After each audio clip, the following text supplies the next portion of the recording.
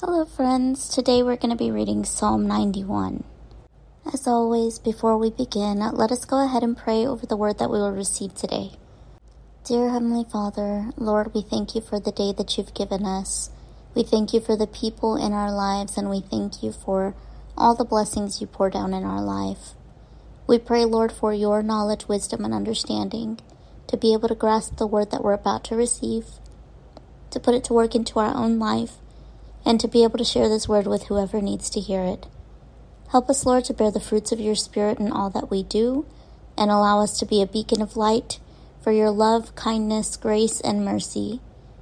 Holy Spirit, be breathed into us today and allow us to walk in your guidance in each and every step. Give us your discernment in all things, and help us to understand the truth behind today's message.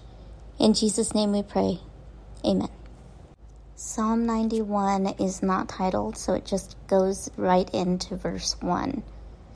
Whoever dwells in the shelter of the Most High will rest in the shadow of the Almighty.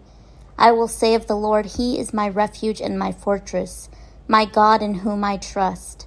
Surely He will save you from the fowler's snare and from the deadly pestilence. He will cover you with His feathers. Under His wings you will find refuge. His faithfulness will be your shield and rampart. You will not fear the terror of night, nor the arrow that flies by day, nor the pestilence that stalks in the darkness, nor the plague that destroys at midday.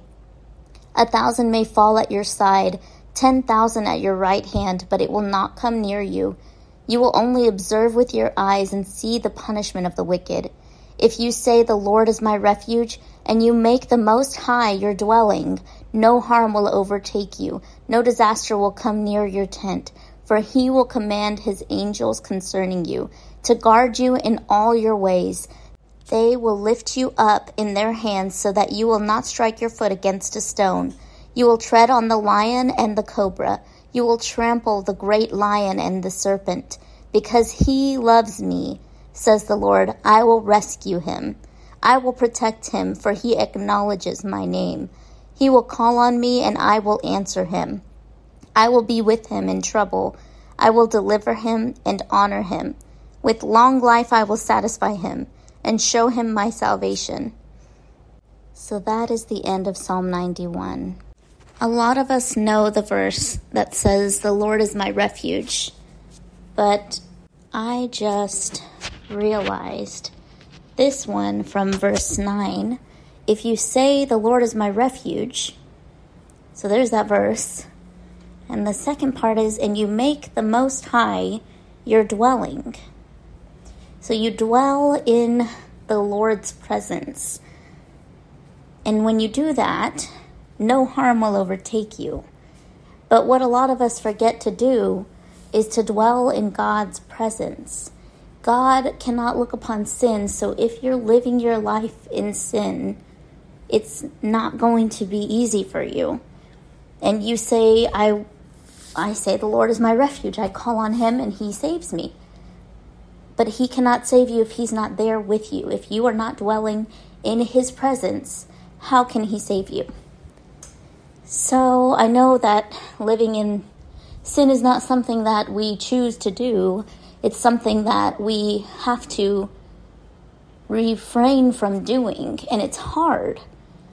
But this is something that God helps us with. He's not asking us to just leave it all behind.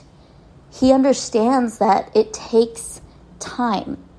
And He is a patient God, and His love and His mercy endures forever.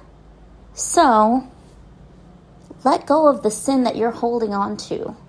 And in the process of letting that sin go, give it to God so that He can help you overcome it. Because you will not overcome that sin without God. Dwell in His presence, and no harm will overtake you. So that is all the time that I have for today.